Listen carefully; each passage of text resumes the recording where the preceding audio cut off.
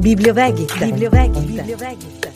Rubrica di divulgazione editoriale vegana, vegetariana ed animalista, a cura di Grazia Cominato. Gaia è un nome che ha tante origini, no? A partire dal fatto che deriva dal termine greco geos, ovvero sia terra che respira, però vanta anche un'origine sassone e significa vivace, allegra e gioiosa. Infatti tante bimbe sono state chiamate così, quasi come se il nome volesse essere di buon auspicio, e il nome Gaia è proprio uno dei protagonisti del racconto e della storia di cui voglio parlare oggi, e lo faccio con Rossana Spampinato del Seme di Gaia. Ciao Rossana, ben arrivata. Ciao, buongiorno. Allora, chi è Gaia innanzitutto? Diciamo che, è anche il nome di mia figlia, Gaia. Appunto, ecco.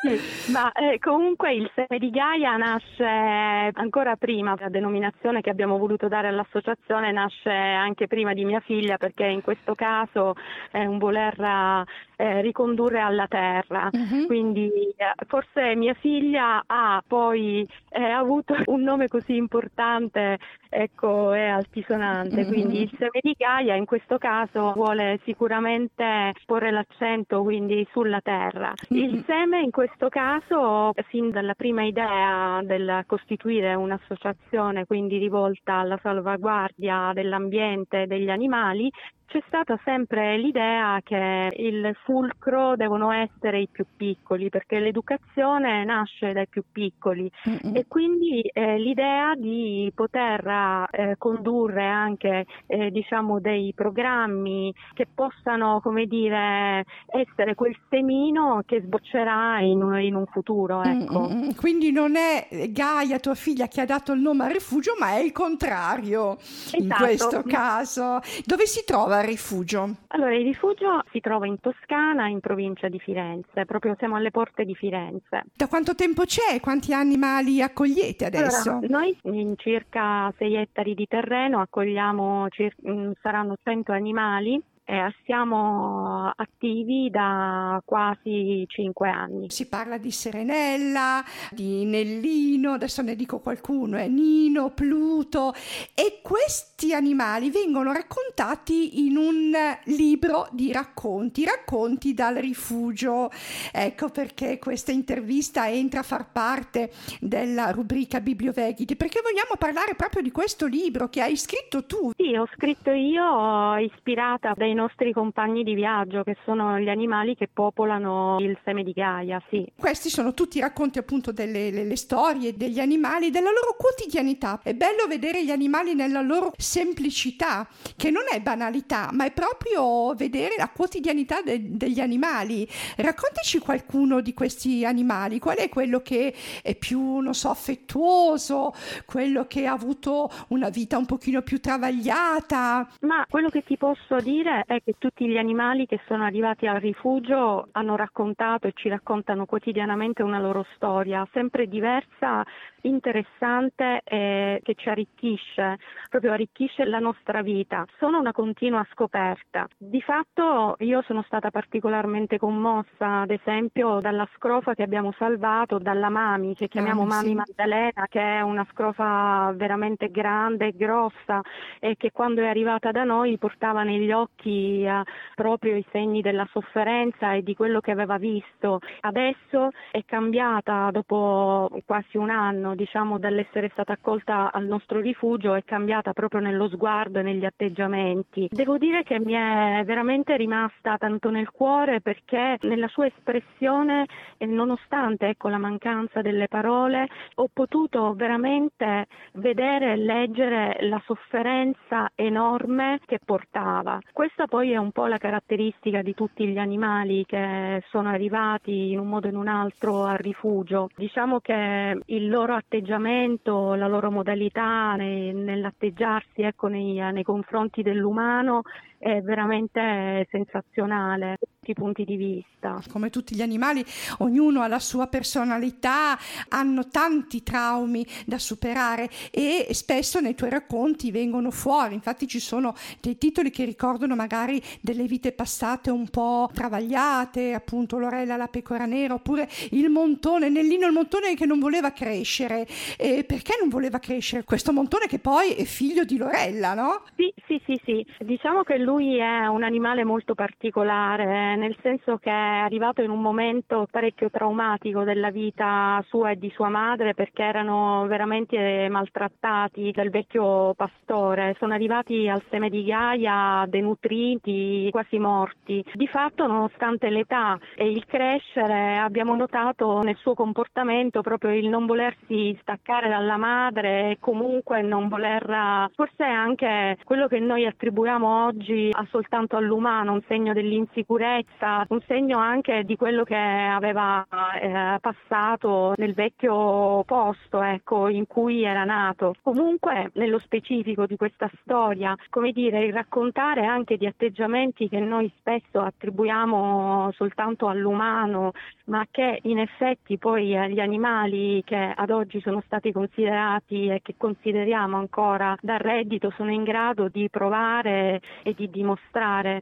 Quindi dire Nillino è quella, diciamo, è quel piccolo montone che rimane attaccato alla madre e che diversamente dagli altri non vuol staccarsi, come c'è per dire la gallina, la Brigida, che è la gallina che non vuol covare le uova, che si stacca un po' dallo stereotipo che la gallina del contadino deve per forza, e noi l'abbiamo visto con i nostri occhi, che questa dopo 2 giorni usciva spennata, proprio mandava a remengo, possiamo dirlo, le uova e per dire basta, sono stufa, non ne posso più neanche di stare a covare. Ecco, tutto questo a sottolineare proprio la singolarità di ognuno degli animali che sono ospitati nel rifugio, cioè ognuno proprio è un essere a sé stante. Certo.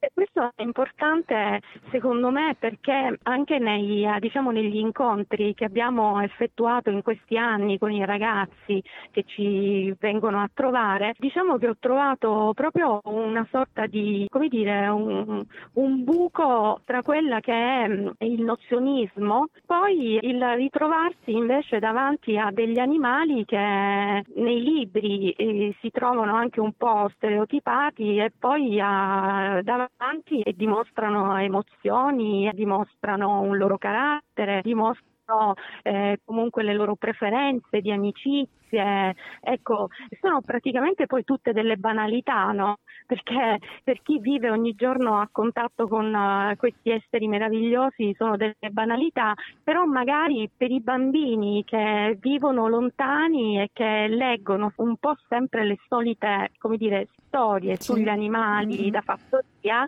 ecco, può essere un elemento comunque di novità. Sì, perché ogni racconto appunto racconta la storia di questi animali veramente da una personalità, una diversa dall'altra. Quindi abbiamo, come dicevi tu, la gallina che non vuole covare, ma poi c'è anche una gatta che non vuole essere un aristogatto, cioè? Esatto, cioè una gatta nata, quella che noi chiameremmo una gatta persiana, che poi per motivi a tutti gli effetti bellissima, che per motivi, come dire, noti all'umano, in questo caso per una banale allergia, è stata poi alla fine, nonostante la vita per certi versi comodissima che viveva, ecco, è stata portata a rifugio, si è ritrovata a riscoprire altri elementi fondamentali che le mancavano magari, per cui la voglia di scoprire la natura, la voglia di restare libera, la voglia quindi di cacciare anche se non è in grado di farlo, di non dover stare per forza ad osservare la vita che passa da una finestra spettinata e accudita dall'umano. Ecco, questa voglia di essere dell'animalità che poi probabilmente le era mancata. In effetti spesso con gli animali che teniamo in casa in certe situazioni esageriamo un po', li umanizziamo un pochino troppo, dovrebbero essere un pochino più liberi, più selvaggi, non pensi? Ma sicuramente, ovviamente l'uomo da questo punto di vista, senza voler dare un giudizio, ma parlo proprio sul personale, mi sento anche io a volte un po' egoista, perché cerchiamo sempre di a risolvere i nostri problemi, mettendo al centro noi stessi, quindi una visione proprio antropocentrica. Sicuramente esageriamo, perché comunque l'animale ha voglia di libertà, ha voglia di vivere proprio l'animalità in generale. A volte facciamo delle scelte anche per il loro bene, per dire: non possiamo lasciare liberi gli animali a più di tanto, oltre gli spazi, perché durante i mesi invernali c'è la caccia e quindi abbiamo paura che qualcuno venga impallinato, per dire. Viviamo sempre, per cui cerchiamo sempre di relegarli, mentre loro vorrebbero esplorare molto di più i terreni e quello che la natura offre. Si cerca di trovare un compromesso, sperando di dare sempre più attenzione a quelle che sono poi le esigenze degli esseri diversi da noi, ecco. Ho visto che tu sei naturopata e conduttrice di forest bathing. Che cos'è il forest bathing? È una scienza che si è praticamente poi sviluppata, cioè che è antichissima perché parte dal Giappone, ma si è sviluppata in Italia negli ultimi anni, e quindi parte da basi scientifiche, per cui quando noi stiamo a contatto con la natura ed esattamente proprio in mezzo agli alberi abbiamo la possibilità di respirare, diciamo, gli oli essenziali che gli alberi rilasciano, e quindi fortificare il nostro organismo, questo scientificamente parlando. E nello stesso tempo poi con programmi olistici, comunque con programmi che facciamo, quindi durante il percorso, abbiamo anche la possibilità di lavorare proprio sull'aspetto del rilassarsi, del rafforzare anche la nostra spiritualità, ecco. Ma sono attività che leghi anche al rifugio, magari appunto offrendo questa possibilità a chi viene a visitarvi e dedicando gli introiti al rifugio, oppure è una cosa tua personale? No, ormai la mia vita è dedicata a 360 gradi al rifugio, per cui diciamo che tutto quello che faccio è finalizzato a salvare più vite possibili. Questo è lo scopo della mia vita, per cui sì, offriamo queste attività soprattutto ai ragazzi, perché comunque è la fascia a cui io poi diciamo mi rivolgo, e li offriamo quando ci vengono a trovare a rifugio, e ovviamente i ricavi sono interamente devoluti al rifugio e agli animali. Allora, a questo punto è importante dire ai nostri ascoltatori come fare per contattarvi, come sapere delle vostre attività. Avete un sito, una pagina Facebook? Sì, allora noi siamo presentissimi sui social, quindi abbiamo una pagina Instagram ed una Facebook, il Seme di Gaia, semplicissimo, e ovviamente anche un sito web, il semedigaia.org, quindi siamo raggiungibilissimi. Benissimo, allora abbiamo parlato con Giusy Rossana Spampinato, innanzitutto del Rifugio Il Seme di Gaia e del libro che ha scritto Racconti dal Rifugio, un libro di storie che racconta le emozioni degli animali, dalla gioia alla tristezza, dalla paura alla speranza, un viaggio tra le vite di creature speciali che ci insegnano l'importanza di comprendere e rispettare ogni essere vivente. Grazie Rossana, grazie mille. Grazie mille a te, buona giornata. Prima di salutarvi, come spesso succede con Biblioveg.It, anche Rossana mi ha chiesto se volessi leggere un capitolo del libro Racconti dal Rifugio, e ho scelto di leggere Pluto e la sua voglia di parlare. Possiamo comunicare senza parole? Possiamo trasmettere emozioni e creare un legame profondo senza proferire una parola? Possiamo far capire i nostri sentimenti con i gesti, anche solo con uno sguardo? C'era una volta un'anatre muta di nome Pluto. Pluto era diverso dalle altre anatre. Non era in grado di produrre il verso caratteristico che solitamente le anatre fanno, il quack, quack, quack. Quando Pluto provava a emettere un suono, usciva solo un sottile e soffocato sospiro, oppure un respiro affannato, di certo non un suono per farsi sentire. Nonostante la sua incapacità di parlare, Pluto aveva una voglia immensa di far capire all'umano che ogni giorno si prendeva cura di lui quanto gli fosse grato. Ogni giorno Pluto seguiva l'umano per il cortile cercando di attirare la sua attenzione. Sbatteva forte le ali, girava su se stesso e sperava che l'umano capisse quanto era importante per lui, ma quando provava a emettere un segnale, usciva soltanto un sospiro. L'umano, a sua volta, osservando Pluto avvicinarsi, pensava che volesse beccarlo e, a dire il vero, provava un po' di paura.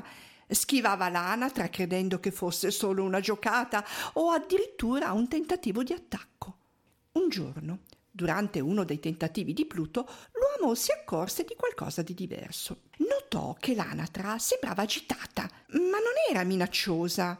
Si chiese se ci fosse qualcos'altro dietro il comportamento di Pluto. Così provò a capire meglio cosa Pluto volesse comunicare. Si girò verso di lui, si chinò all'altezza dell'anatra e gli parlò dolcemente con il linguaggio che sapeva usare, cercando di comunicare con il pennuto. L'umano tese anche una mano verso Pluto per coccolarlo. A quelle dolci parole, a quelle carezze, il cuore di Pluto si riempì di gioia.